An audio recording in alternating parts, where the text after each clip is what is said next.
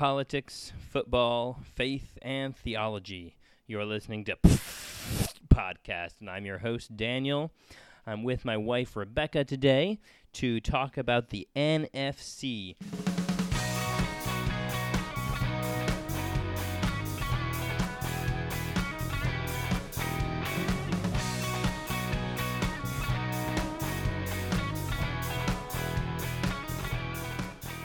So a while ago, we went through every division in the AFC, and we figured out which teams we thought were going to win, come in second, and all that.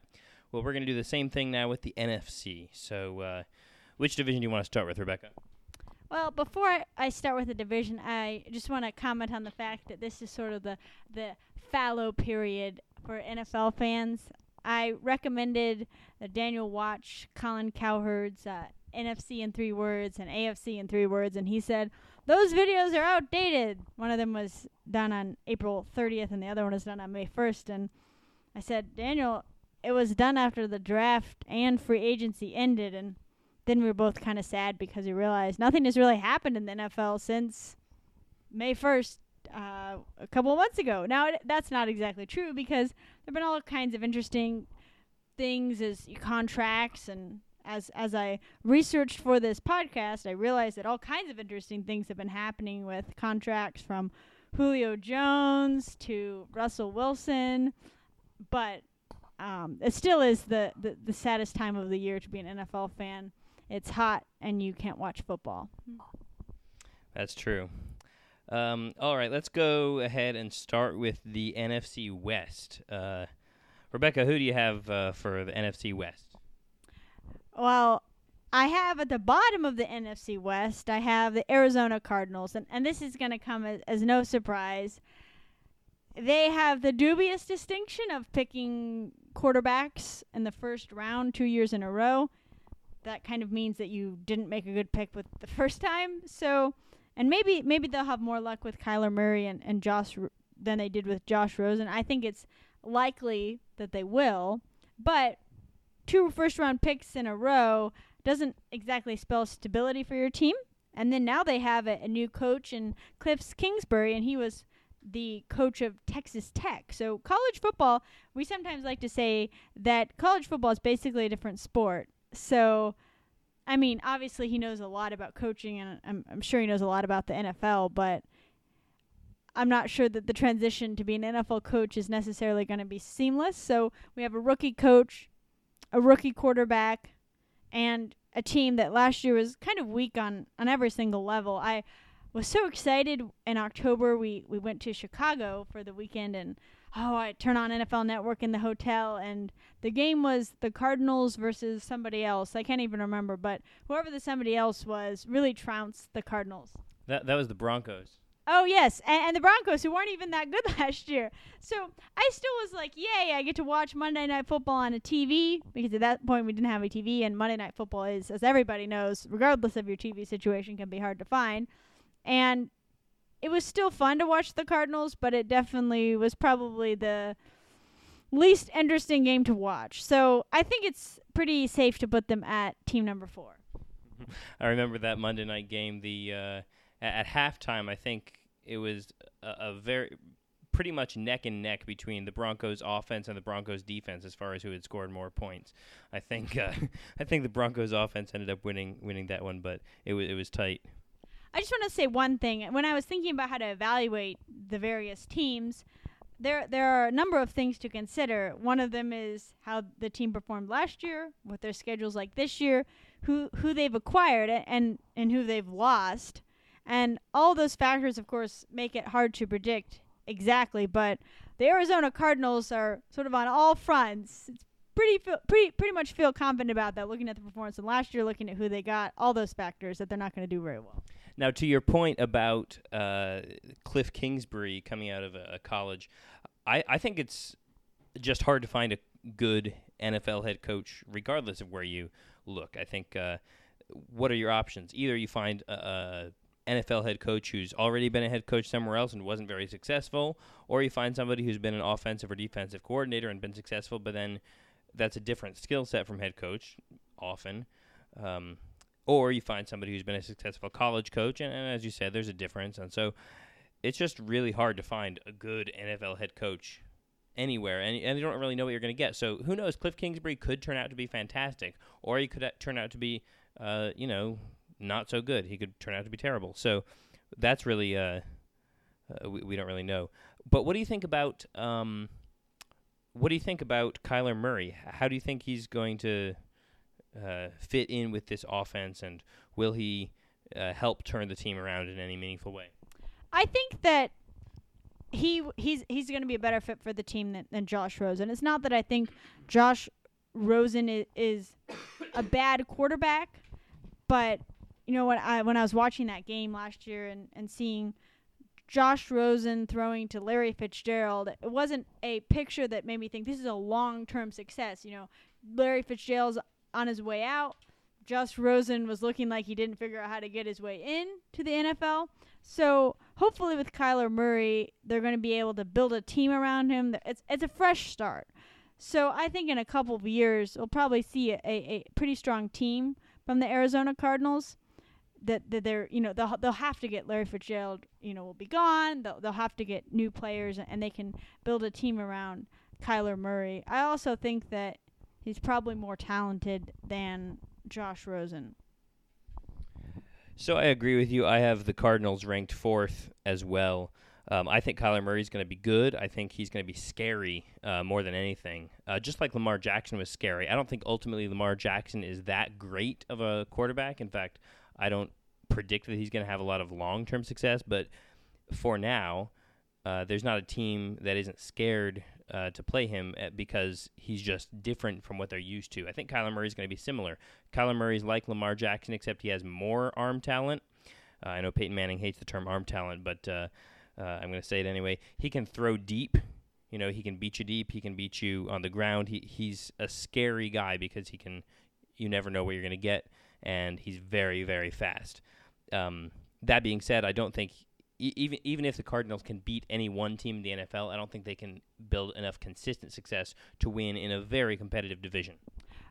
So do you think that, as I said last year, watching the Cardinals was like watching Josh Rosen attempt to make passes to Larry Fitzgerald and watching him get knocked over because he doesn't have any protection? Do you think that that's going to look any different? Are we just going to be seeing a lot of Kyler Murray being knocked down this year until they can get a team built around him? Or what will it be like to watch Kyler Murray this year? Oh, I don't think he's going to get knocked down. I think he's going to run. I think if there's pressure coming, I think he's going to start scrambling at the first sign. I think he's not going to take very many sacks for that reason. And again, for that reason, I think he's going to be a pretty scary quarterback and a really exciting and fun quarterback to watch. I just don't think that he's going to have the production that any of the other 3 teams in that division are. Okay, so who do you have as number 3? All right, well, so for number 1, let me say first, I have the 49ers. Now, this one's a shocker maybe for a lot of people, but look, the 49ers didn't have a starting quarterback for almost all of last year. They were missing Jimmy G. He was very successful to them his first year with them. He was successful for the 2 games he played with New England as well as a backup. He was hurt. He lost to the Vikings. Okay, so, the first game he played, lost to the Vikings. Then he beat the Lions, which wasn't a great team. And then he lost to the Chiefs in a game where he tore his ACL. So there isn't any negative data on Jimmy G other than that he lost 1 game to the Vikings and won 5 games with them last year, won 1 game with them in 2018. So I think he's going to be a very successful quarterback. And people have such short memories. People thought this way about the Colts, too. People were ranking the Colts number 32 in the NFL. Well, we had our Andrew Luck back. Plus, we had Quentin Nelson and, Darius Leonard. People didn't know he was going to be good. But we had a very revamped offensive line. We had Andrew Luck back. There was no reason that we weren't going to be a very successful team. And yet people completely ignored that because we had done so poorly in 2017. Well, the reason we did poorly was because we didn't have Andrew Luck. And we didn't have an offensive line, and all that other stuff as well. I'm not saying that the team isn't just one player, but look at the 49ers. We've got Kyle Shanahan is known for being one of the best coaches in the NFL. Okay, Jimmy G is known as somebody who can be, and hasn't maybe fully proved himself yet, but certainly seems like he can be an excellent quarterback. Also, their running back, Jerick McKinnon, he was missing all of last year or most of last year, and he's likely going to be back. Okay. Plus, now the biggest concern that I have with the 49ers is their defense, and I'm not honestly sure that they're going to win this division. If their defense were stronger, I would be all in on them. I'm not sure because their secondary was one of the worst in the NFL. I think it had like 3 interceptions the whole season, something like that, maybe even 2. But they still have Richard Sherman, who was a fantastic player for the Seahawks, is still a good player. They've moved Tarvarius Moore to safety instead of corner, where he's probably more effective. They've brought in Dee Ford. They've brought in Nick Bosa to bolster their pass rush. And look, when you have a strong pass rush, that makes it a lot easier for the secondary to cover. Because if the quarterback has infinite time to pass, you can't cover that well. So a strong pass rush is going to help that secondary a lot. Like I said, they still got Richard Sherman. If they have problems, it's going to be in the secondary. But ultimately, I think they're going to have a lot of success in this division. Even though it is, we've got the Rams, we've got the Seahawks, and the Cardinals. But I have the 49ers at number 1. So I have a tagline for each of the NFC divisions, and my tagline for this division is that it's the division with the most variables in it. What about, Todd Gurley's knee? Can Russell Wilson keep playing well? He's starting to get a little bit old as far as the NFL goes. Is Jimmy G this astounding missing ingredient?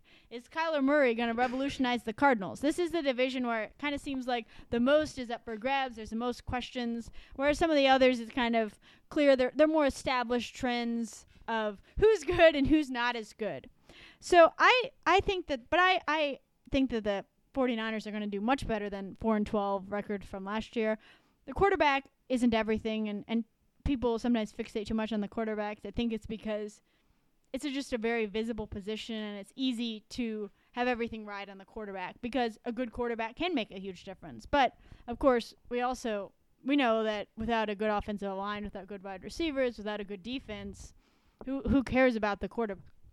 You have to have a complete team to succeed in the NFL. However, all that said, I agree with Colin Cowherd. I don't always agree with Colin Cowherd, but I agree with Colin Cowherd that the Jimmy G is the missing ingredient. I'm enough of a conspiracy theorist to think there was a reason why Tom Brady didn't want Jimmy G in New England. And basically, if Tom Brady's out to get you when you're on his team, he probably perceives you as a threat. And I think that I believe the conspiracy theory that Belichick wanted, Jimmy Garoppolo to be Brady's successor, and Brady thought, well, I'm not quite, I need to beat time a little bit more before I can have a successor, and Jimmy G's too good too soon. I think that they will be able to get number 2 because this is a division that's pretty much for the taking. As I said, lots of variables. You can easily soar past the Cardinals and, beat out Russell Wilson now that he doesn't have people like Richard Sherman, and you, in fact, have Richard Sherman on your team. And I think that the new players that they got, I think they had a very good draft. I'm from Columbus, but I'm not necessarily a huge OSU fan, but I will say this. I always watch an OSU-Michigan game, and I always like seeing OSU players succeed in the NFL. And OSU players generally do quite well. As far as, not always, but a lot of OSU players have done really well in the NFL, and I think Nick Bosa is going to be one of them. They seem to have what it takes a lot of the time to succeed in the NFL, and I think Nick Bosa is going to be a really helpful ingredient. And as Daniel was just saying, one of their missing parts is a good defense. So they're starting to put it all together. And when you start to see a team put it all together like the Colts started to do last year, you know that things are going to start happening. So you've got the Rams at number 1 then? Yes, I do. I'm concerned about what I think the exact wording from the trainer was that Todd Gurley's knee has an arthritic component.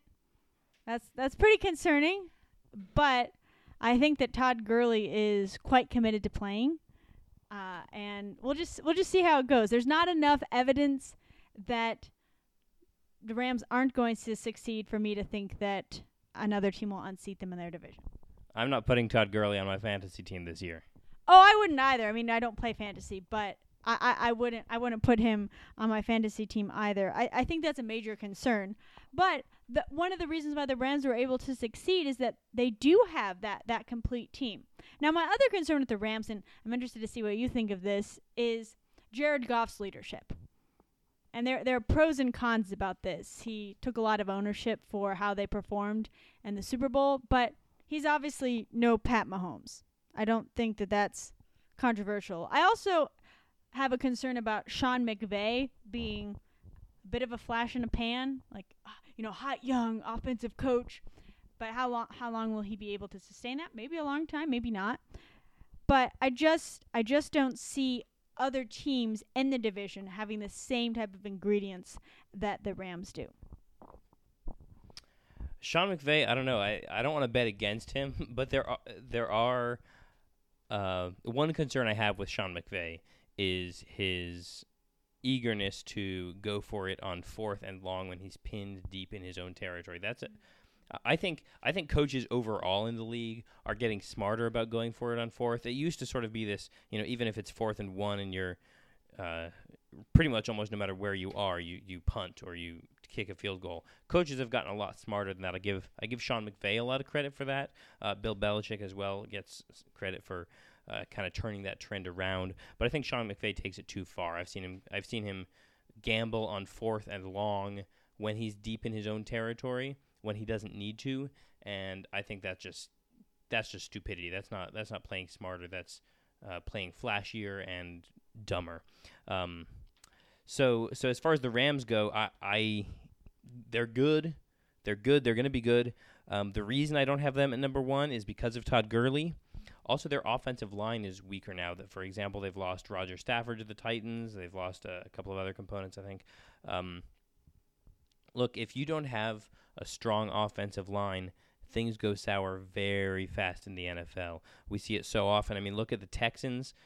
They were a successful team, but ultimately they collapsed, and I think it was partly because of their offensive line. Obviously made it to the playoffs, but got trounced there. I don't think they're going to be as good because of their offensive line as well. The Colts, once they revamped their offensive line, that was a huge component of our success last year. I think the offensive line is one of the most important components of a team. Obviously, Rams still have McVay. They still have Goff, who's a good quarterback. I don't think he deserves all the credit for his team's success. I think that's more McVay and Todd Gurley on the offense. But I do think he's an important component of it as well, although he played terribly in the Super Bowl. But, you can have one terrible game. That's fine. They also lost some defensive components. They lost safety LaMarcus Joyner to the Raiders. They lost defensive tackle Nademakungi, whatever you pronounce his name, Sue. Starts with an N and then a D. How do you pronounce an N followed by a D? I don't even know. Ndamukong Suh, I think. He was on the Lions before, so I've watched him for a while. Ndamukong, is that how you said it? I'm probably not saying it quite right. But, okay, so there needs to be a vowel between the N and the D. That's just not fair. Well, in English, but it's not an English name, so we can't expect it to follow English rules. Where does it come from? I have no idea, but I'm confident that it's not English. All right, fine. Well, anyway, they've lost him anyway. I guess he's on the Buccaneers now. So, yeah, what did you want to say? Well, I just wanted to say that I'm not sure that my football instincts are always geared to zero in on the most important moments, but it is true that some of the moments that stick with me from games that I watched last season tend to pinpoint certain qualities in my mind about players and coaches. And Sean McVay stupidly going for it is definitely something that's kind of seared into my mind. There was a lot of, why are you doing that, asked to the TV when we watched him do that during games. So it's not that I think that the Rams that everything's hunky-dory in the franchise. I just think that things are definitely less hunky-dory in Arizona. that the 49ers have a lot of, I mean, I think Jimmy G is great, but they obviously have a lot of work to do. We were just talking about how their defense is something that needs to be built up. And I'm not convinced that the Seahawks have what it takes. So I'll talk about the Seahawks now. The advantages that the Seahawks have. They have Pete Carroll and Russell Wilson. They've had both of them for a while. There's lots of stability, consistency there. And Russell Wilson recently became the NFL's highest paid player. So the Seahawks put a lot of stock in Russell Wilson. And a lot of that seems merited. But it seems like in some ways, and sometimes I worry that this is the same way for the Pittsburgh Steelers, that a certain era has ended, that they're being outshone by other teams, certainly by the Rams last year, and there's a great possibility that they'll be overshadowed by the 49ers this year. It's not the easiest division in the league, that's for sure. And they no longer have their astounding defense that got them to a couple Super Bowls in the early 2010s. That defense has largely disintegrated. And that's the same thing that happened to the Pittsburgh Steelers in the, first, like about a decade ago. They had a really strong defense, and that's largely gone now for both. All those players are gone from the Steelers, and pretty much all of them are gone from the Seahawks. So that's why I put the Seahawks at number 3. And before we move on to the next division, just so everyone can be on the same page, I'll go through my rankings, and then you can go through your rankings just so we can just go over that one more time. So I have Los Angeles Rams at number 1. I have San Francisco 49ers at number 2. I have Seattle Seahawks at number 3. And I have Arizona Cardinals at number 4. All right, and I've switched to the top 2. So I've got the 49ers at number 1. I've got the Rams and the Seahawks for pretty much all the reasons you said. That Russell Wilson's good. He's probably, honestly, the best quarterback in this division. I haven't seen enough from Jimmy Garoppolo to think he's better than Russell Wilson. He's a very good quarterback. I think he's better than Jared Goff. I just don't think there's enough else on the team to push them over the top. So I've got 49ers 1, Rams 2, because they're still going to be good. They were great last year. They're not going to be a bad team this year. 49ers, Rams, Seahawks, and then Cardinals. All right, what about the NFC South? I've got my number 1. It has to be the Saints, right? I mean, I don't think that they've lost that much from last year. Obviously, lost Mark Ingram, but they still have Alvin Kamara. They've still got Drew Brees. They've still got Michael Thomas. They've still got Sean Payton. They still have a strong offensive line. They were undefeated at home, I believe, last year. Did they have one loss? Maybe they had one loss. Well, obviously in the playoffs. But they were 13-3. I mean, there's nothing that they have lost that makes me think that they're not going to be the strongest team in the NFC again this year. I also have the Saints at number 1. Now, there are some concerns that I have with the Saints. One is that Drew Brees, it's now Drew Brees versus time, just like Tom versus time. Drew Brees is 40 now or about to turn 40. I can't think of a catchy way to say that. I tried to think of Drew versus time things that sounded catchy, but it just doesn't sound as good as Tom versus time. But same concept. They have had, so there's Drew versus time. There's also the fact that they did kind of fall apart at the end before the playoffs. They did kind of fall apart at the end of last season. Now they did have some tough games one of which they ended up pulling off against the Steelers, but they had a tough schedule near the end, and they definitely felt it. That's when they had all their losses near the end of the season. But I think that there are two things that make me think, besides all the things that you just said about how they haven't really lost that much, they are a really good team, especially compared to the other teams in their division. There are two additional reasons that make them solidly at number 1 in my book. They're coming off of 2 playoff losses in a row. Really bad playoff losses that make the fans, just weep into the stands. And I just think it's so interesting that lawsuit is still going about the call that was made last year and that propelled the Rams into the Super Bowl. I find that really interesting. And so I think that really gives them something to fight for. We just can't let this happen. We have to give Drew Brees another shot at a Super Bowl ring before time defeats him. And the other reason is they finally had a defense last year. And that's been what's plagued the Saints. The Saints have been good for a while. It's just that you need a defense in the NFL, contrary to what some reporters were saying at midseason last year. You do need a defense. And so they finally had a defense last year. They were doing great. And so they still have that defense, as you were just pointing out, and they have a lot to fight for because they don't want to have to do a second lawsuit to try to win a playoff game. Can I just say about the lawsuit thing? I love politics and I love football, but I think they need to be kept separate. And this is why I don't like it when Donald Trump tries to politicize football. This is why I don't like it when what's that quarterback on the 49ers used to play. I don't like it when Colin Kaepernick tries to politicize this thing.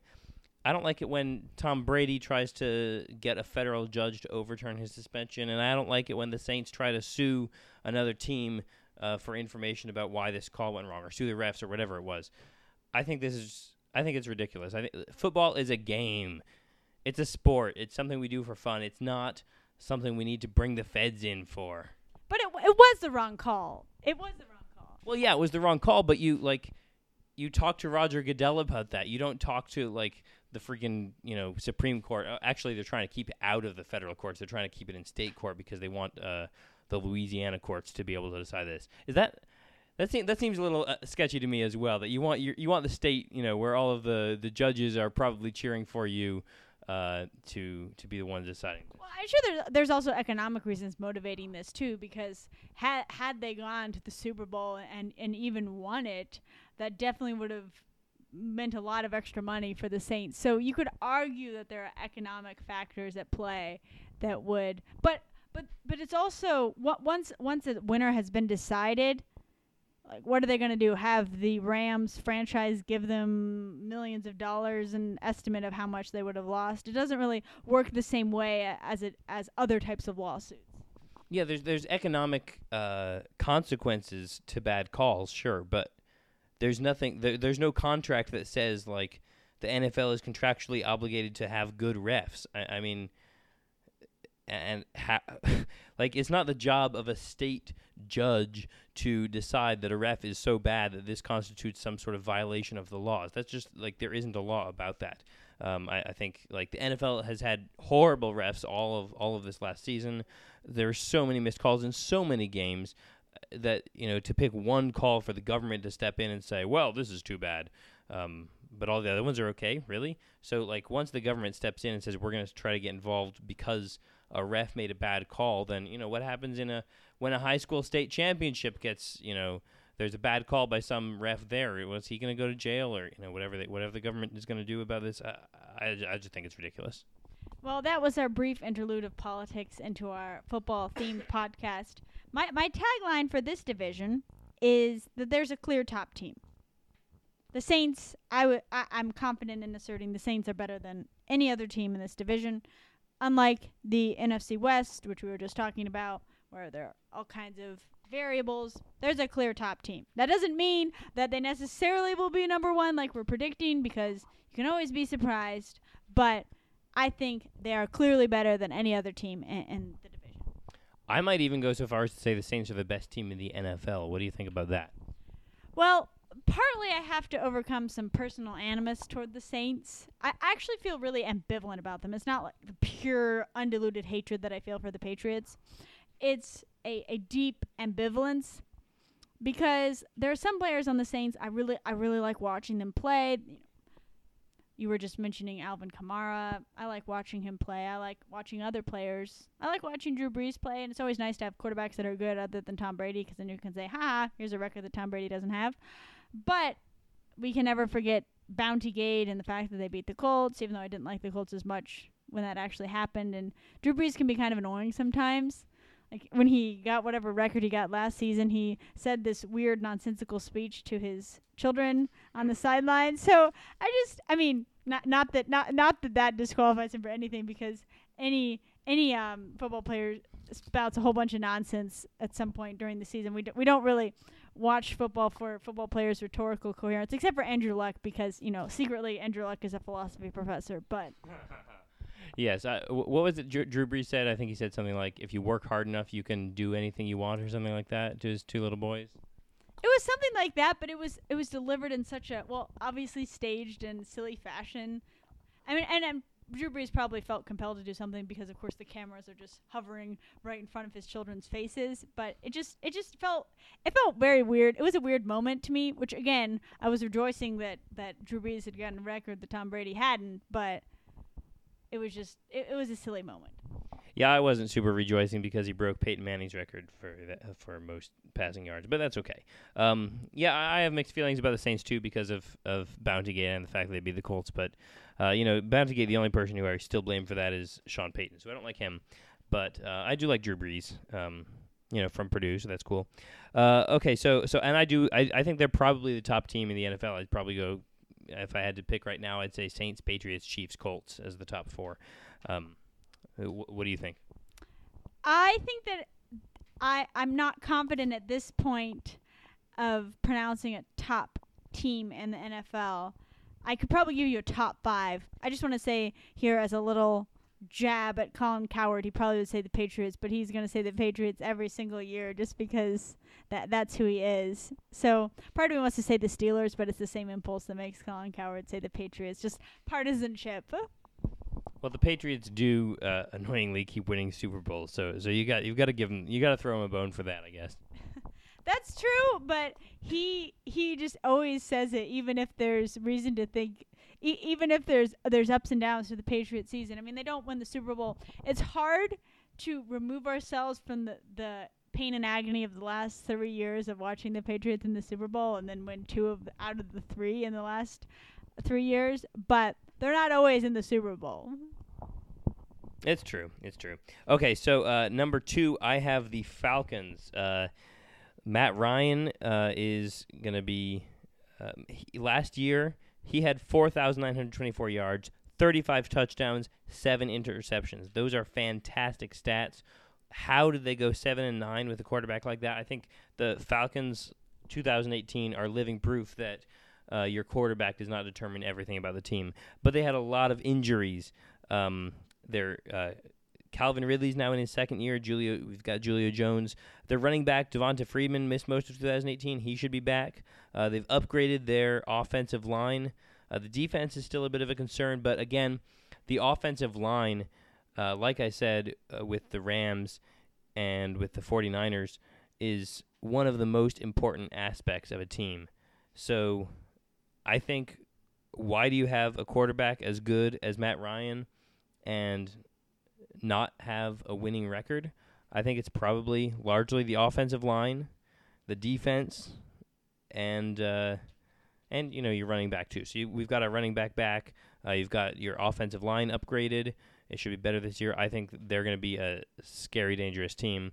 Like I said, the defense is a concern. So that's and I don't, for that reason, if nothing else, I don't think they're going to be as good as the Saints. But I think they're going to be a number 2 team in this division for sure. I also have them at number 2, so we're syncing. Well, at least so far, we're in sync on this division. I think for the Falcons, they're obviously capable of playing well. They were in the Super Bowl in 2017, and they have a great quarterback, as you were just saying. My 2 concerns with them is that, well, they have a decently tough schedule. They're playing the AFC South. So they're going to have to go against the Colts, the Titans, the Texans, the Jaguars. Who knows how good some of those teams will be this year, but it's not the easiest schedule. And they also, they're having we have a really big star wide receiver / running back who wants a lot of money, which is a endemic problem in the NFL at this moment. But Julio Jones, they still haven't worked out his contract. And he wants a contract extension that would make him the highest paid wide receiver in the NFL. So, as a Steelers fan, I just start to get weary of it when these players are demanding tons of money and being drama seekers and rather than necessarily being team players, they kind of seem like they're really focused on getting a bunch of money for themselves. That can be bad for a team's culture, and I think can even end up affecting the win-loss record if there's a lot of focus on money for individual players. As much as I dislike Tom Brady, I'll always say that he does not have that mindset. He is not about trying to make the most money for Tom Brady. He just wants to win. That's what he's about. So I think that's something that's going around, been in the water in the NFL, people wanting tons and tons and tons of money because they think they're divas. I'm not saying that's necessarily the case with Jones, but as a Steelers fan, I'm going to be particularly gun shy of when I see that happening.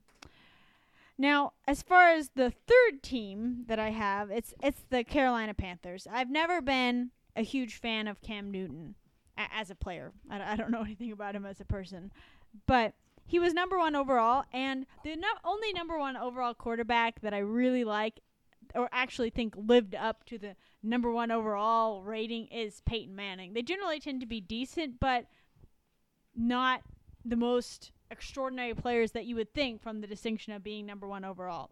His passer rating is 86.4, which is significantly lower than a lot of elite quarterbacks.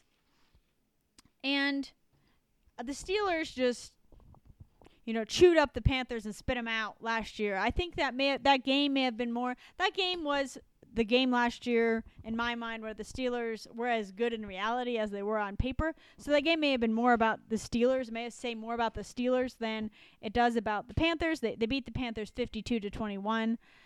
And that was starting to be in the important months, the later fall, when teams are really establishing themselves. And the Panthers had done pretty well, and then that was the moment when the Panthers their season started to go off the rails. So I have 2 questions for you regarding the Panthers. 3. First of all, how do you have them ranked? And then secondly, where do you think that Christian McCaffrey fits among elite running backs? Because I think that's an important question for figuring out where we should put the Panthers. Obviously, I think he's a good running back, but I think there are a lot of good running backs in the NFL right now. And then also, I'd be interested in hearing what you think about the Steelers versus Panthers game. Where does that say more about the Steelers, or does that tell us something about the weaknesses of the Panthers too? The Panthers were the only team that the Steelers were that good against, and that was actually a turning point for last season. Cam Newton did make it to a Super Bowl, so you do have to give him that. That's true. But I think you're right. That game, when I think about the Panthers, of course, that was the only game of theirs that I watched last season, so it's easy for me to say that. But that's the game I think about. But I think that was also a turning point in the season where everyone thought the Panthers were going to be this pretty strong contending team, and it turned out they lost that game, and then they just kept losing after that. I don't see them doing it any better this year. Christian McCaffrey, I think he's a fantastic running back from what I hear. Again, I haven't watched much of him, but from what I've been reading, it seems like he's probably a top 5 or 10 running back in the NFL. So where do you have them in the division? I've got them as 3. I mean, I don't really have a choice here. The Saints have to be number 1. Falcons have to be number 2. And Bucks have to be number 4. So you almost don't have a choice. So just like we were just saying, does that game say more about the Steelers, about the Panthers, or does that ranking say more about the other teams in the division than the Panthers themselves? They just sort of fit around the other teams. They're less bad than the Buccaneers, and they are significantly worse than the Falcons and the Saints. Yeah, I mean, I think the number 3 is a good spot for the Panthers, though. I mean, I think they'd probably be number 3 in any division. That's true. They're kind of a number 3 team. You have a quarterback that's good but not elite, and they have some good components, but they don't really have a standout team culture. Or, just there's nothing with the Saints. There's a whole storyline in terms of how motivated they are to get those playoff wins after losing twice in a row. There's a lot that they're really fighting for. Now, not that there are not a lot of rabid Panthers fans who want them to win, but there's a lot going for the Saints. The Panthers do have fewer rabid fans just because they're a more recent expansion team. That's true. Yeah, there's not the loyalty doesn't run quite as deep. So let's talk about. And the other thing, I don't know how true this is for all of the Panthers fans in general, but all the Panthers fans we know care a lot more about college football. Yeah, they like Clemson more than they like the Panthers. Well, that kind of takes us straight to the Buccaneers. The Buccaneers were fun to watch. I think I probably watched more Buccaneers than I did Panthers because of the quarterback carousel that was happening last year. It's like, who are we going to get? Are we going to get Ryan Fitzpatrick, or are we going to get Jameis Winston?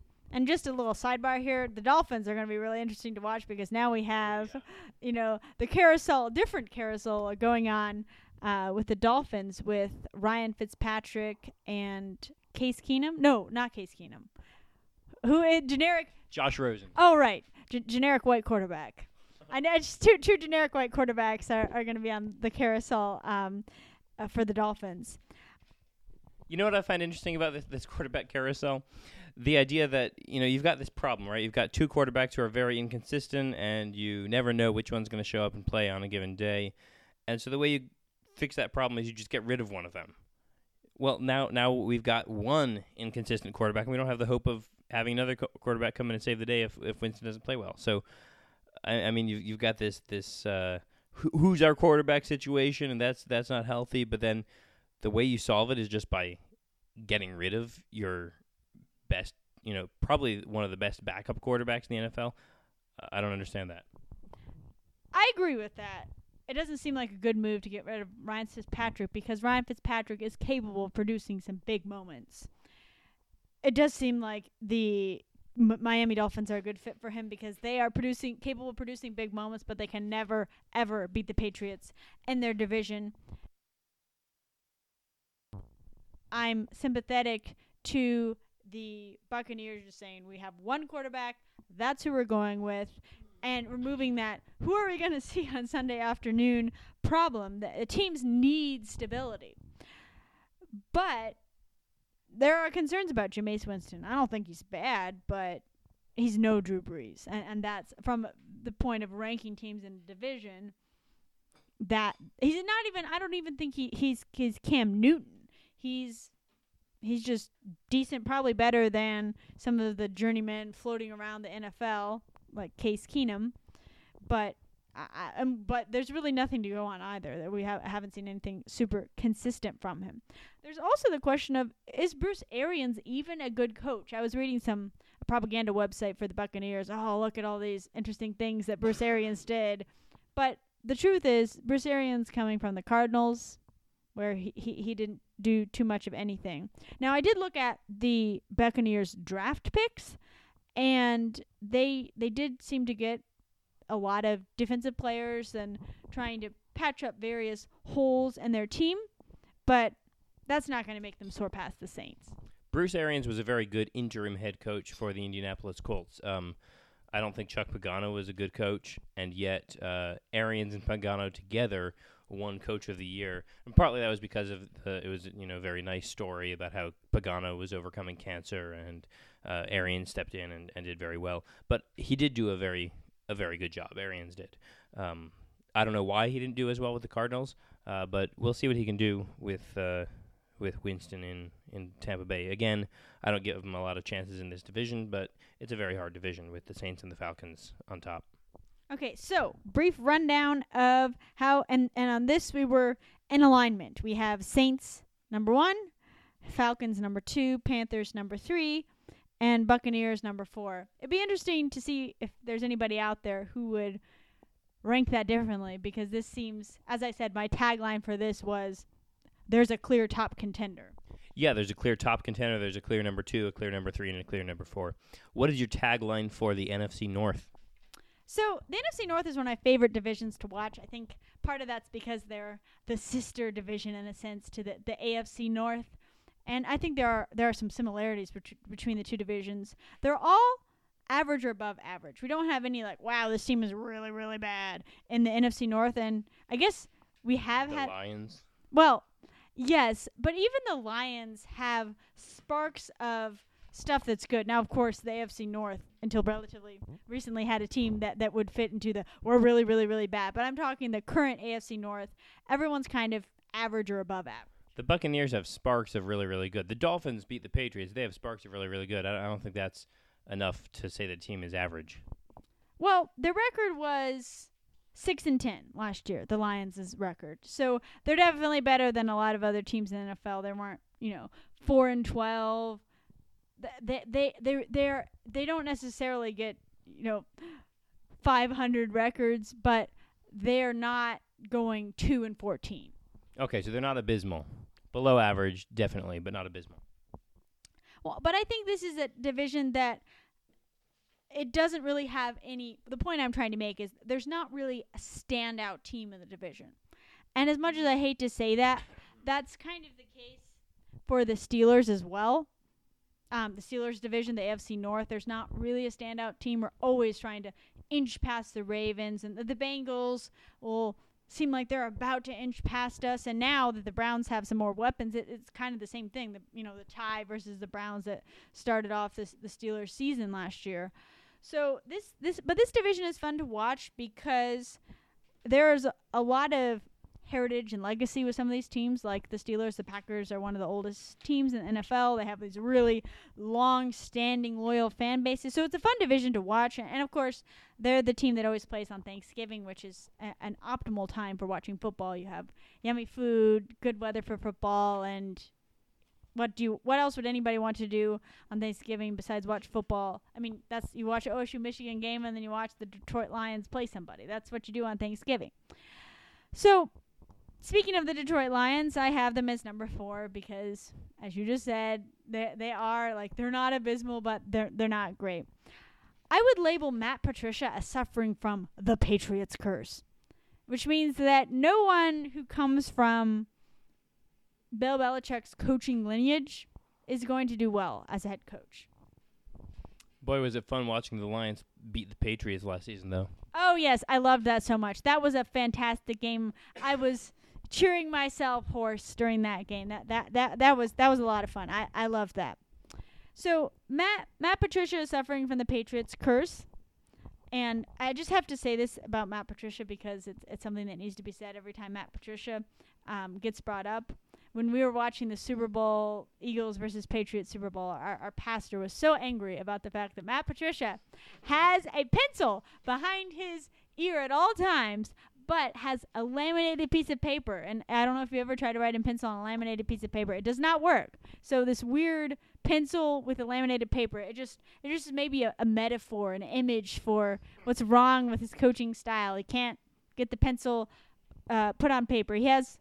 Colin Cowherd's summary of the Detroit Lions is Patriots without winning, and that's kind of mean, but it's also kind of true. The other thing is, I hate to say this because he kind of seems like a decent guy, but Matthew Stafford is overpaid.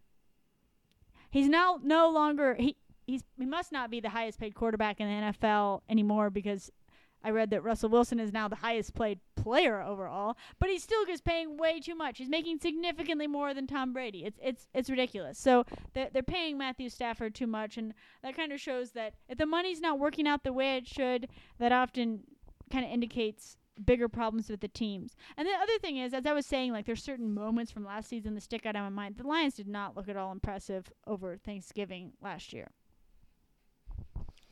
Well, yeah, I've got the Lions at number 4 as well. There's nothing really new that's happened. I mean, you look at the Lions websites, try to find articles saying that there's some sort of hope, and they all say one version or another of this. There's hope for the Lions because we're fans and we have to cheer for them, and they can't be bad forever, right? That's it. That's the only reason. If you go to the Lions, the biggest fan website you can find, try to find an article arguing for why there's hope. It's essentially going to be a version of that. By the way, I love those sites. Sometimes they're so that they tug at my heartstrings because they're trying so hard to be hopeful. You've gone to a Bills fan website mid-season. It's just clinging to every last shred of hope, hopelessly partisan, hopelessly biased, but it's just so.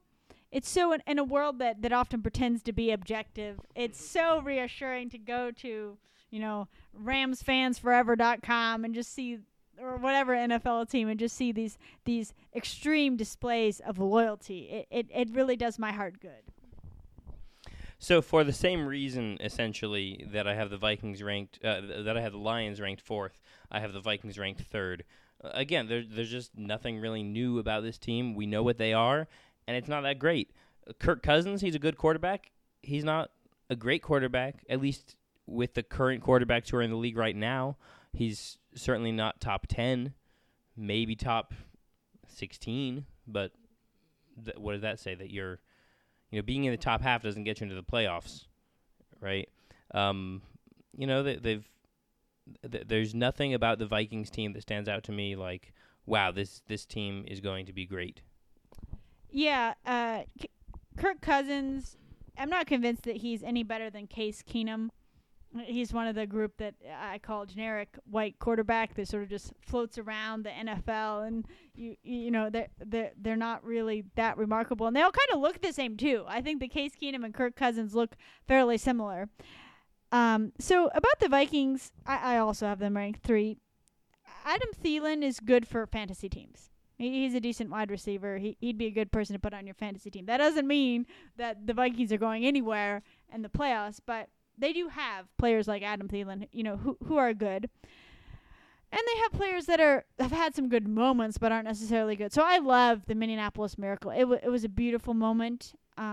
It was fun to watch live, but Stephon Diggs really isn't that good. They don't really have a lot going for them.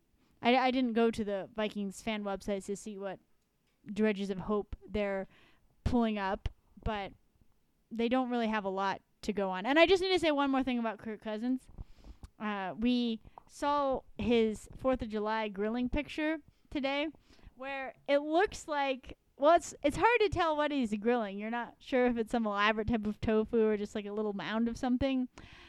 But he eventually confirmed it was steak, but it did not look like steak. Which, for having that much money, again, like he's grossly overpaid. You would think that he would know how to grill more. I don't even think he was using a charcoal grill. But you'd think he would know how to grill better.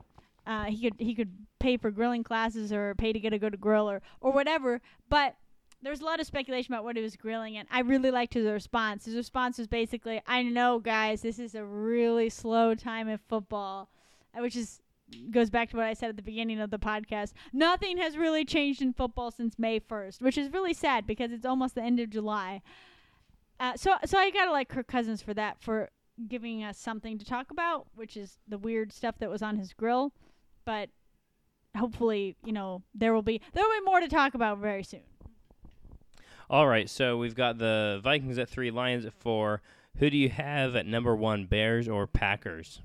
They're opening the season, by the way.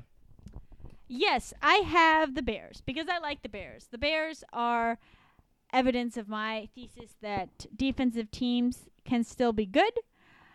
I'm not saying the Bears are amazing, but this is an average / below average / slightly above average division, so someone's got to win it. And I think the Bears have a decent chance, and they won it last year, and that means that they haven't really changed that much since last year. Hopefully their kicker is better, whatever kicker they have. So the Bears are probably going to be good this year. They have an amazing defensive core. Khalil Mack is fantastic. Look at any of his stats. Now, Colin Cowherd, however, is skeptical about teams that have, not teams that have strong defenses, but teams about which their defenses are their strongest point. So, he says the Ravens are the AFC version of this, the Bears are the NFC version of this. But that doesn't mean, again, that obviously doesn't mean that they can't win their division. And I can see them succeeding, maybe not beating the Saints, but I can see them succeeding against, if you put them 1-to-1 against almost all the other teams in the NFC. My one concern is the hiring of Chuck Pagano. I think you're less worried about this than I am. I just think Chuck Pagano was not good for the Colts long term. Now, as we were discussing earlier, a defensive coordinator is a different skill set than a head coach, but I'll be interested to see how that goes, especially because Chuck Pagano is now in charge of what I think is the strongest component on the Bears. I just hope he doesn't ruin it. All right, so in Chuck Pagano's defense, he did go 11-5 2 seasons with the Colts, plus his first season, which I credit that more to Bruce Arians. And then he went, I think, 8-8, 8-8, and then 4-12 or something like that. So I was, by the time they hired him for his last season or kept him on, I was ready to get rid of him. There's no way with Andrew Luck that you should be going 8-8. But I think offensive coordinator or defensive coordinator and head coach are different skill sets. I think he's going to be a good defensive coach. However, that doesn't mean I think he's going to be as good of a defensive coach as Vic Fangio. So Vic Fangio is something special. Vic Fangio's style is complicated. There's a lot of complex coverage. They only blitz a fifth of the time, which is one of the lowest in the NFL. They rely a lot on coverage. They still manage to get a lot of pressure even without blitzing. So it's sort of a Nick Saban style of defense. Vic Fangio has said that he's trying to react to changes in how offenses work. The fact that there are less use of fullbacks, more use of having more receivers on the field, spreading it out a little bit more. Vic Fangio is working really hard to try to react to that and adjust defense accordingly. And I think last season showed how good he was at that. I think Vic Fangio is a fantastic hire to the Broncos. Like I said, you never know what you're getting when you hire a successful offensive or defensive coordinator. But I think Fangio has shown that he's able to think very deeply. He's very football smart, as they like to say. He's able to draw up plays very well. He's able to coach his players to do it well. I think the 12-4 record with probably an average quarterback in Mitch Trubisky, I definitely don't think he deserved to play in the Pro Bowl. He's not great. His team was great. And so when I think fans vote, they see a great team and they go 12-4 and they say, oh, well, the quarterback must deserve to get in the Pro Bowl after this. Well, no. I mean, look at Aaron Rodgers, Russell Wilson, Jared Goff, Matt Ryan, Drew Brees, Dak Prescott. All of these players, I think, are better than Mitch Trubisky.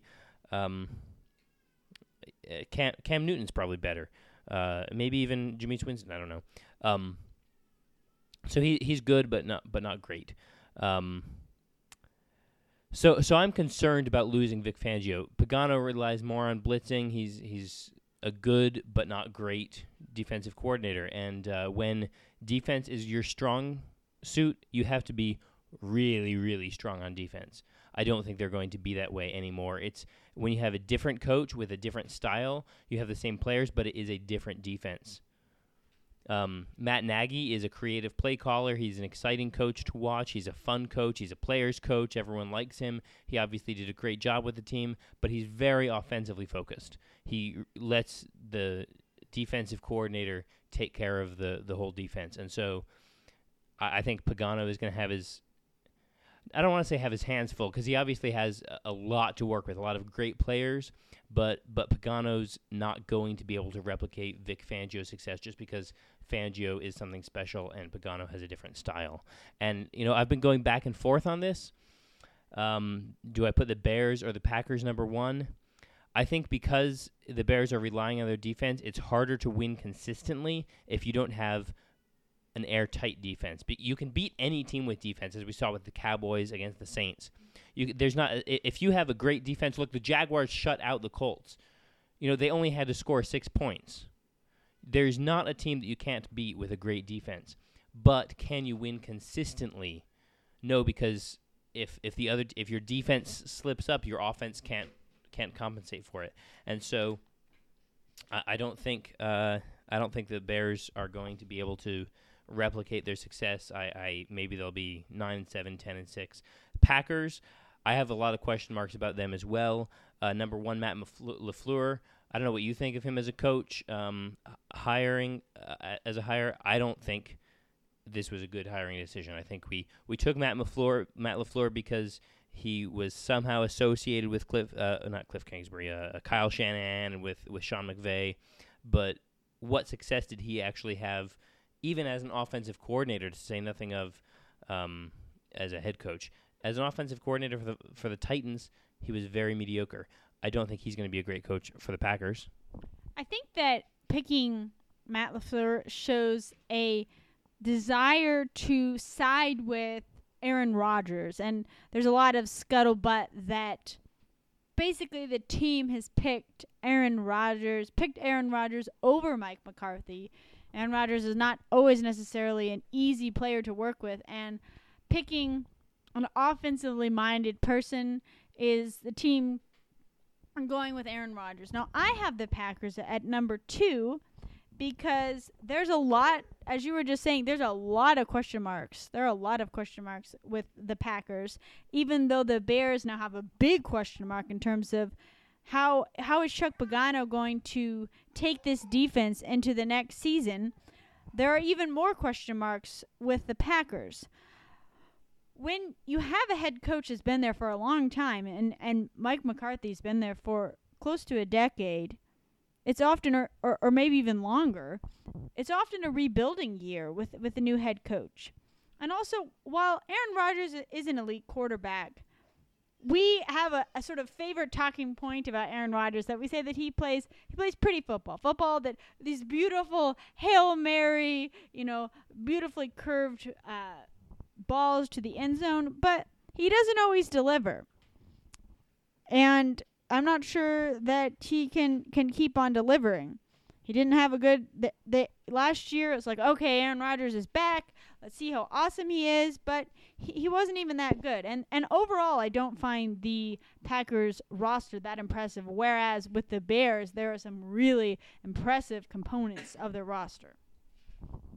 So it's interesting that you see the hiring that Matt LaFleur, that you see that as siding with Rodgers. I actually didn't see it that way because, from what I understand, Rodgers wasn't consulted in the hiring decision, and from what I understand, he wasn't very happy with that decision. I don't know that LaFleur is somebody who has earned Rodgers' respect yet, and Rodgers is the kind of quarterback where you have to earn his respect. He's not going to respect you because you're his coach, like somebody like Andrew Luck would. I appreciate that about Luck, that he wants to do his job and he wants to let the coach do the coach's job. Rodgers does not. And one of the things I've been reading about is that Matt LaFleur has a very rigid system for play calling. He will give 2 plays to the quarterback with specific parameters for how the quarterback will choose based on what he sees, and the quarterback is expected to go along with that and make a decision about which of those 2 play. You only have 2 to choose from, and you're told how you have to decide. Aaron Rodgers will call his own plays. This is part of why he got into fights with Mike McCarthy, because he was going to do his own thing, and he wants this to be his offense. Matt LaFleur wants this to be his offense. Look, I think if you wanted to side with Rodgers, honestly, maybe you'd pick a defensive coach so that Rodgers can essentially lead the offense. Now, the biggest question mark that I have with the Packers right now is, will Rodgers and Matt LaFleur get along? If they do, I think it's going to be because they both know that it needs to happen. I think Rodgers is, I think he wants to win. He's a good enough quarterback to win, and the Packers are clearly in win-now mode. They've sunk a lot of salary cap space into this year. They picked up safety Adrian Amos from the Bears. That was an interesting story. Adrian Amos and Clinton Dix pretty much just switched teams because Clinton Dix was on the Packers, went to the Bears, got a guy, and then Adrian Amos came and filled that position on the Packers. So it's kind of an interesting story to see. The Packers got Zadarius Smith from the Raisins. He's an edge rusher. They got another edge rusher, Preston Smith, from the Redskins, and then offensive lineman Billy Turner from the Broncos. So they're sinking a lot of money into big names in free agency. They know that Aaron Rodgers' time is limited, that he's only going to be playing at this level for a few more years, and they really want to win now. and I think they're gonna go for it. I've been going back and forth about whether to put the Packers or the Bears higher. I think the Packers have a lot of more variance. I think when they have a bad week, and they will, because Rodgers is a very combustible person, and I don't think Matt LaFleur is a great coach for him. So they'll have bad weeks, and I think they can lose to honestly any team in this league. But I also think they can beat any team in this league. I think they're going to have a better offense than the Bears, and I think that's going to allow them to be just, in some ways, a little bit more consistent and probably have a slightly better record by the end. So I want to defend two of the claims that I made. I'm not saying that the Packers necessarily did a great job in their attempts to side with Aaron Rodgers. They may have picked a coach that will have the same issues with Rodgers, some of the same issues that Mike McCarthy did. But I think that the franchise clearly, picked Aaron Rodgers. Having Aaron Rodgers, and for some understandable reasons, more important to them than having Mike McCarthy, even though both of them had been with the franchise for quite a while. It was very important to them to keep Aaron Rodgers. So they're trying to do what they can to accommodate Aaron Rodgers. Some players are so that they have such personality such that they cannot be accommodated, and maybe Rodgers is one of those players. The other thing is, it is true that they've gotten some good players, but they don't really have a proven roster.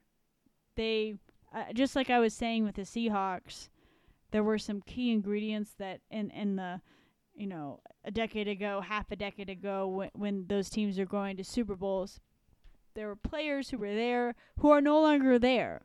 And it remains to be seen if the people who have come in can bridge those gaps.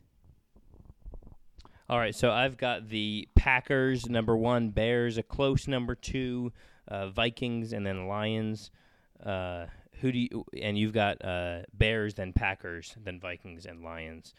And say again, what is your tagline for this division? My tagline for this division, the NFC North, is that this is the average / below average / above average division. There's not a clear standout team, and even though the Lions are the worst team, there's not a clear, wow, this team is way at the bottom of the pack.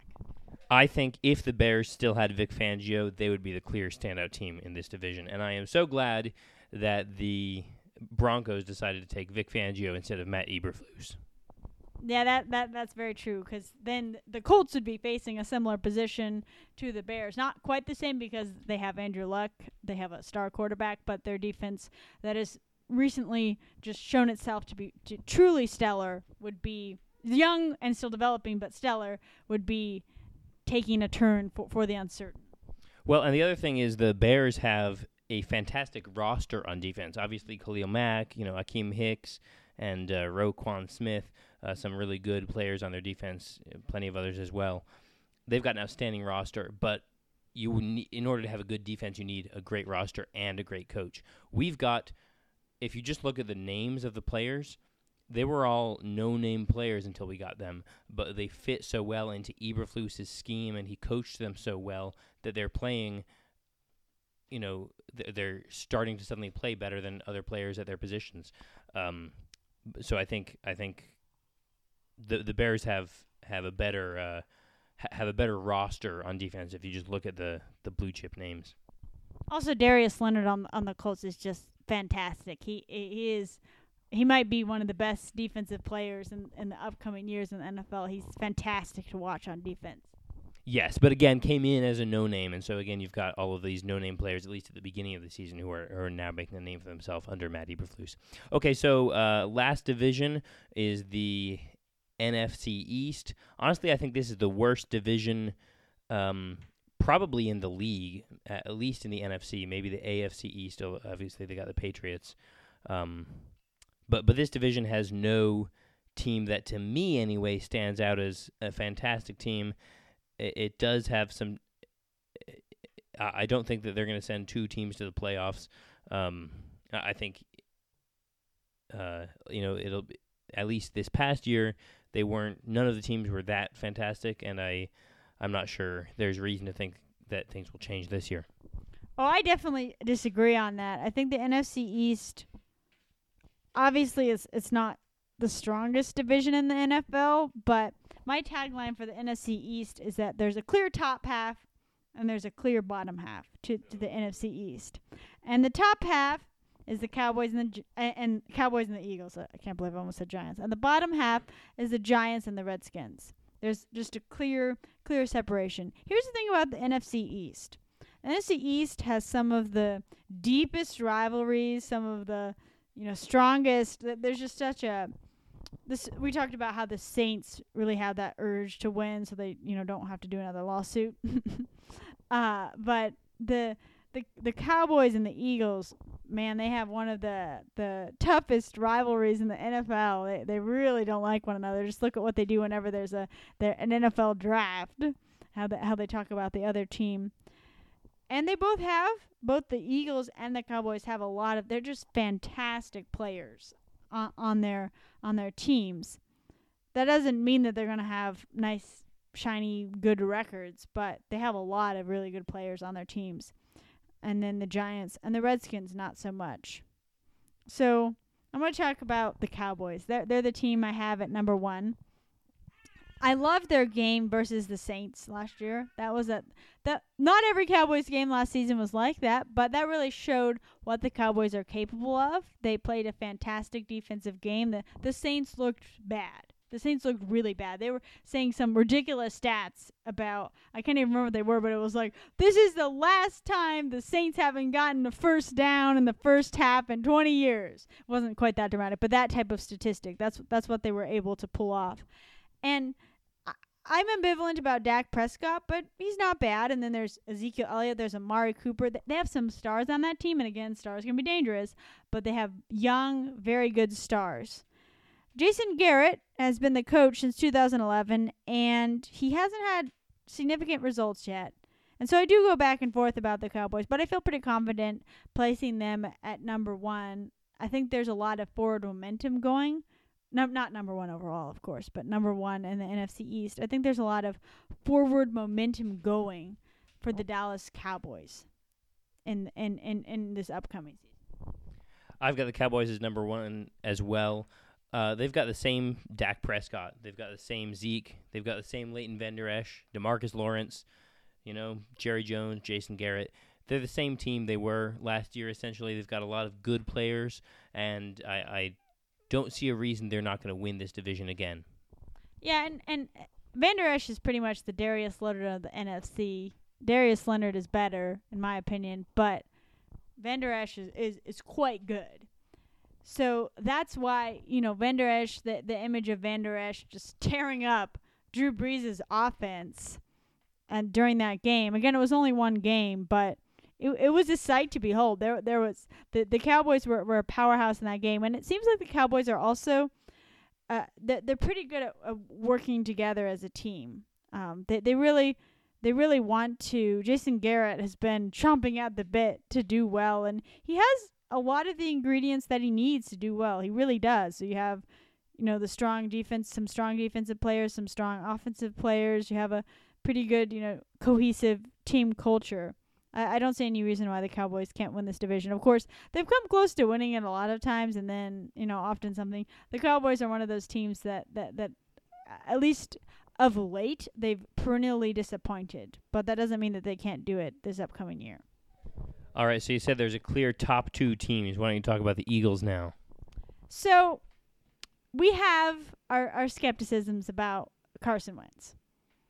Because, you can say, oh, Carson Wentz is really good. And he obviously is a good quarterback. But we've never seen him do a full season and do a full season well. And that doesn't mean that he can't, but it seems like there are some shortcomings to his play. That he's not one of those guys who, he's doing a lot of the running around the field rather than necessarily being that great, accurate passer.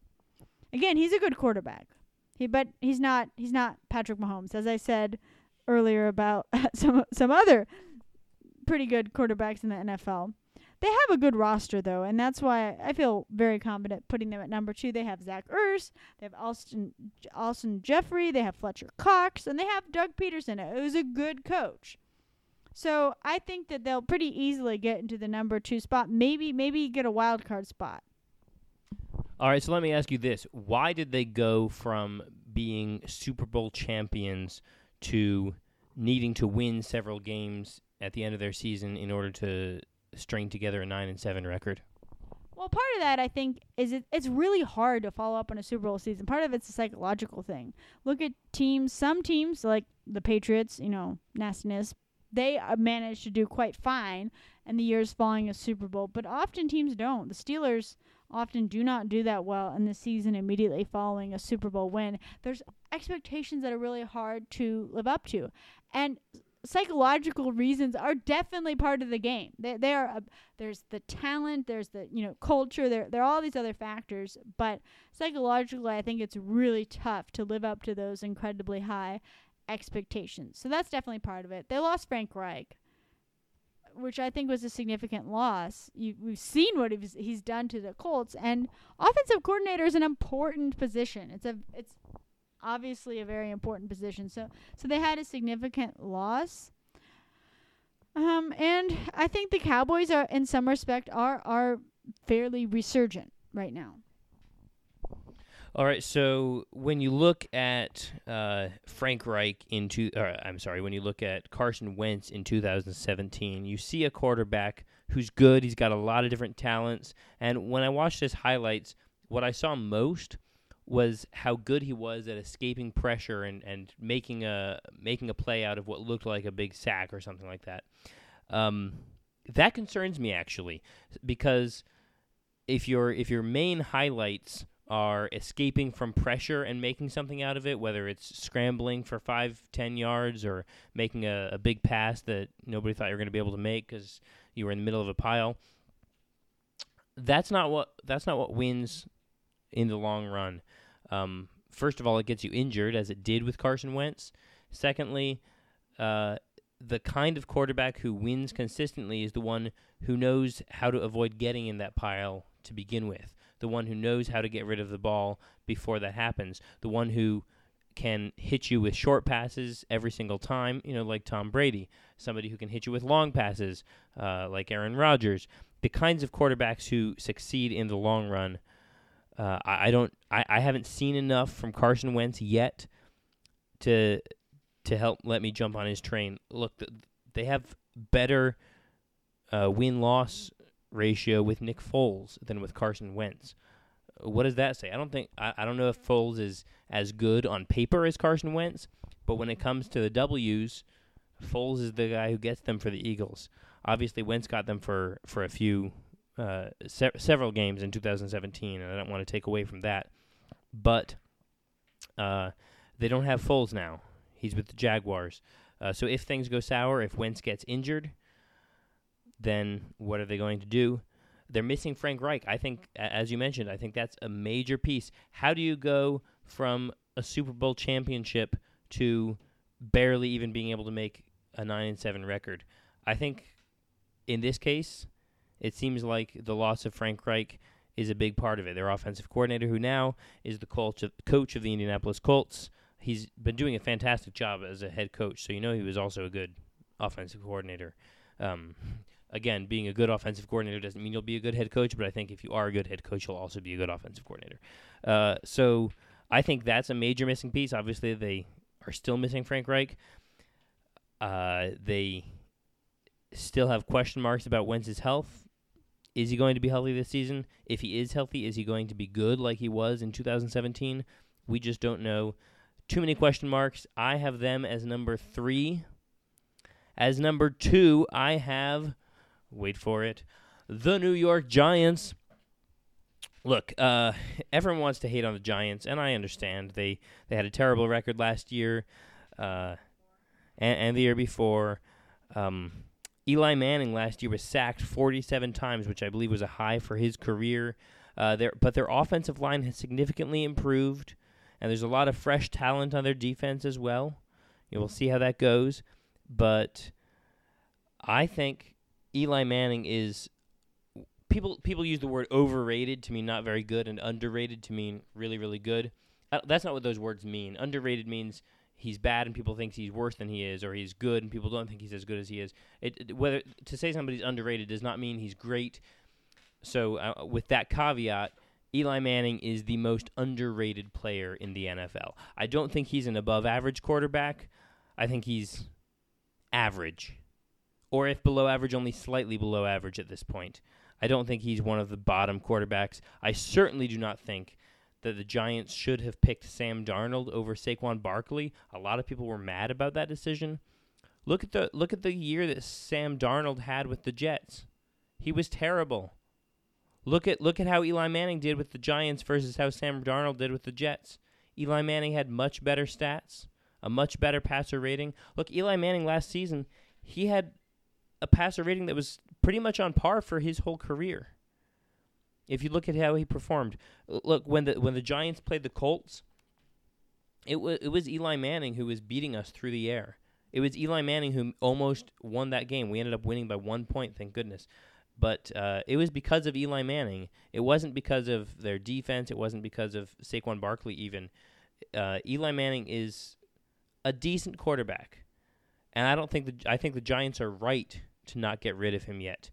I think he's still got more in him, and I think that with a revamped offensive line, a fresh defense.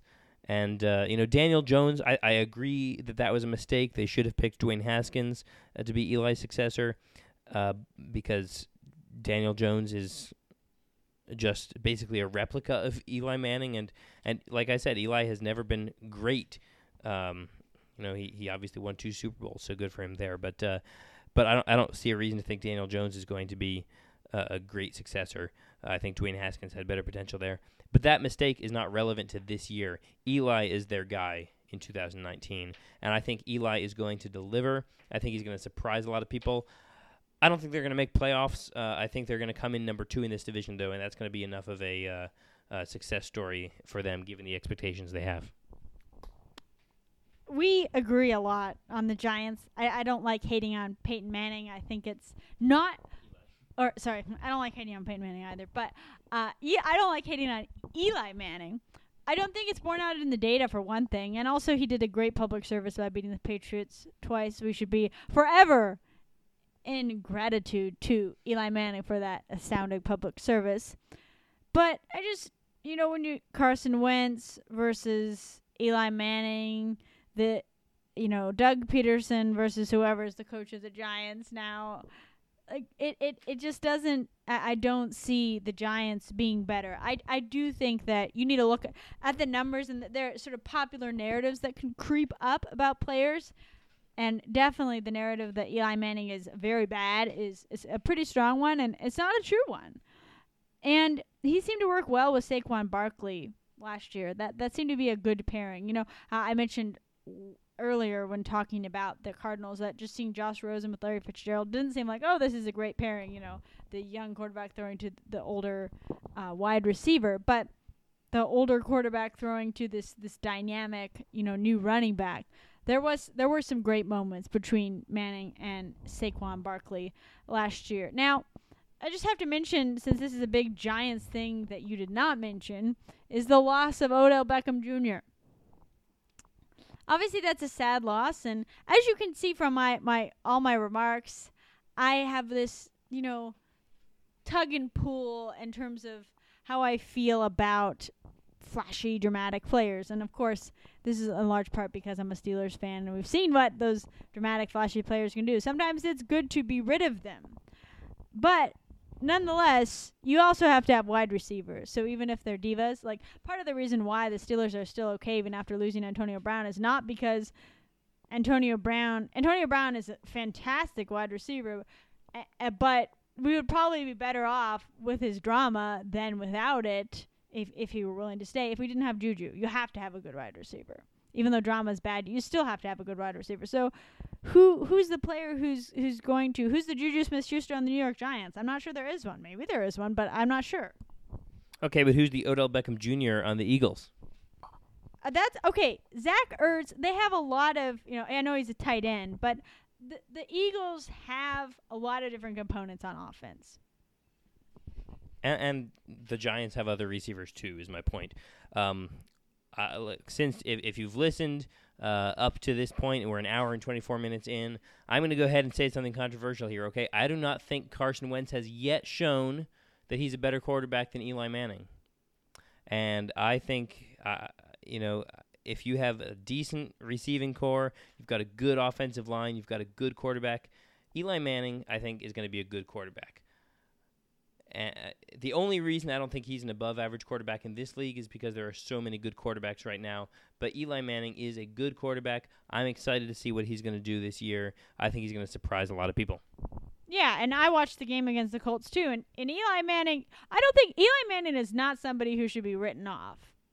He's had enough good games. His numbers are consistent enough that you shouldn't be like, Eli Manning, that's going to be an easy win. That's not necessarily the case. I think that Eli Manning might be a better quarterback than Carson Wentz. Certainly, there's more record to show with Carson Wentz. Has only done 3 seasons. The first one he wasn't that good. It was his first season. The second one he got injured. The third one he got injured. So we don't really have a record of. We don't have Carson Wentz finishing a season well. We obviously have seen Eli Manning finish the season well. But as we love to say, a team is not just his quarterback. So measuring the two teams against one another, I still think that the Eagles are better. Now, there's a team that. The last team that we've covered, and I think the NFC East might be the most fun division to argue about. There's a lot of really combustible factors in it, like, the Cowboys. The Cowboys have a storied history in the NFL. They haven't really done Super Bowl recently, but they have a lot of vim and vigor to them. We have the Giants, and then you can argue about Eli Manning, and then you can say, what the heck about Daniel Jones? And then the Eagles, of course, they have this fantastic, amazing Super Bowl win, but then, Carson Wentz hasn't completed a season well, as I just said. And then you have the Redskins. And the Redskins are, I would say, the clear number 4. But they're still interesting to talk about because we have this interesting quarterback situation of, unfortunately, Alex Smith is his injuries are such that there's no chance of him playing next year. And then you have Colt McCoy, who isn't a good backup. You have Dwayne Haskins, who's a rookie but has a lot of promise. And then you have the generic white journeyman quarterback, Case Keenum. And that's going to be an interesting, I'm not sure who's going to end up playing more, Haskins or Keenum. Can we make a deal here between the Redskins and the Vikings? Because I think Case Keenum obviously had way more success with the Vikings than he had with the Broncos. He needs to go back there. And Kirk Cousins had more success, I think, with the Redskins than he's had with the Vikings. Why don't we just switch those two players? Trade Kirk Cousins for Case Keenum, and then maybe both teams will be better off. Well, Minnesota's invested a lot of money in Kirk Cousins, so maybe they wouldn't want to do that. But my point is that there's no clear leadership in the Redskins. I don't know. I don't think Colt McCoy will be. We know that Smith won't be playing. I don't think Colt McCoy will be playing that much. But who's going to be the Haskins versus Keenum? I'm not really sure. So I don't really think anybody is even all that good on the Redskins. Adrian Peterson has had a good career, but he's, as far as football players go, he's old. So the Redskins seem to me a fairly uncontroversial pick for number 4 in this division. They've also got some cultural problems as well. 2 days ago, 6 players had their salaries reduced for missing mandatory workouts. This is the summer, people. You don't have anything else to do. Why don't you show up to the mandatory workouts? You've got 6 players missing those. I mean, come on. That's not a healthy culture. Yeah, the Redskins are a franchise. It's again, when I was searching for articles about the Redskins, there was a lot of, clinging to shreds of hope. There isn't a lot to be excited about the Redskins except for Dwayne Haskins. That's really the only thing that's exciting. And I think one of the articles Adrian Peterson is going to be even better than, before, clinging to the shreds of hope. But I like Adrian Peterson. I've been following for him for a long time, but he's not going to make the Redskins, certainly not make the Redskins capable of beating out the Cowboys or the Eagles. All right, so I've got the Cowboys, Giants, Eagles, Redskins. You have the Cowboys, Eagles, Giants, Redskins. What was your tagline for this division? There's a clear top half and a clear bottom half, but it sounds like you didn't quite agree with that. Yeah, that's the one I maybe disagree with because I think the Giants are going to be in the top half. All right, but now the next question is who is going to make the playoffs? Okay, well, obviously I can just say all the teams that I put at number 1. So I think the Cowboys, the Bears, the Saints, and the Rams will be the division winners. And then as far as the wild card goes, I have to pick because I think the Eagles have a decent shot at it. Maybe the Packers, Eagles, Packers, maybe even Panthers. Actually, okay, so yeah, I did put the Panthers at number 3. I'm gonna take that back. I think the 49ers and Eagles are gonna be the ones who make the playoffs. All right, so I agree with you about the 49ers, obviously, because I have them as number 1. And I also agree with you about the Rams because I have them as number 2. And the Rams, look, they were a great team last year. I don't think they're going to win their division because I think the 49ers are going to surprise a lot of people. But I do think the Rams are still going to make playoffs. All right? The Falcons, I think, like I said, they're going to be a scary team. I'd have them... Well, I can say I'd have them at number 1 if it weren't for the Saints, which is obviously true because they're number 2 under the Saints. But I do think the Falcons are going to be a dangerous team. They're kind of the dark horse team that everyone should be scared of this year. Bears, I wish I could say they'd go because I like the Bears, but I think the Falcons are going to beat them out.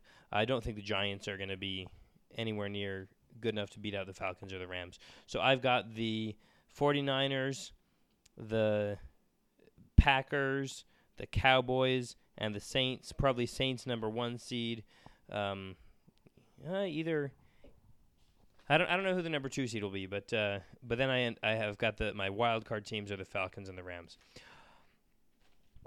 So that's it for the NFC. But I just have to say that the preseason is going to start on August 1st.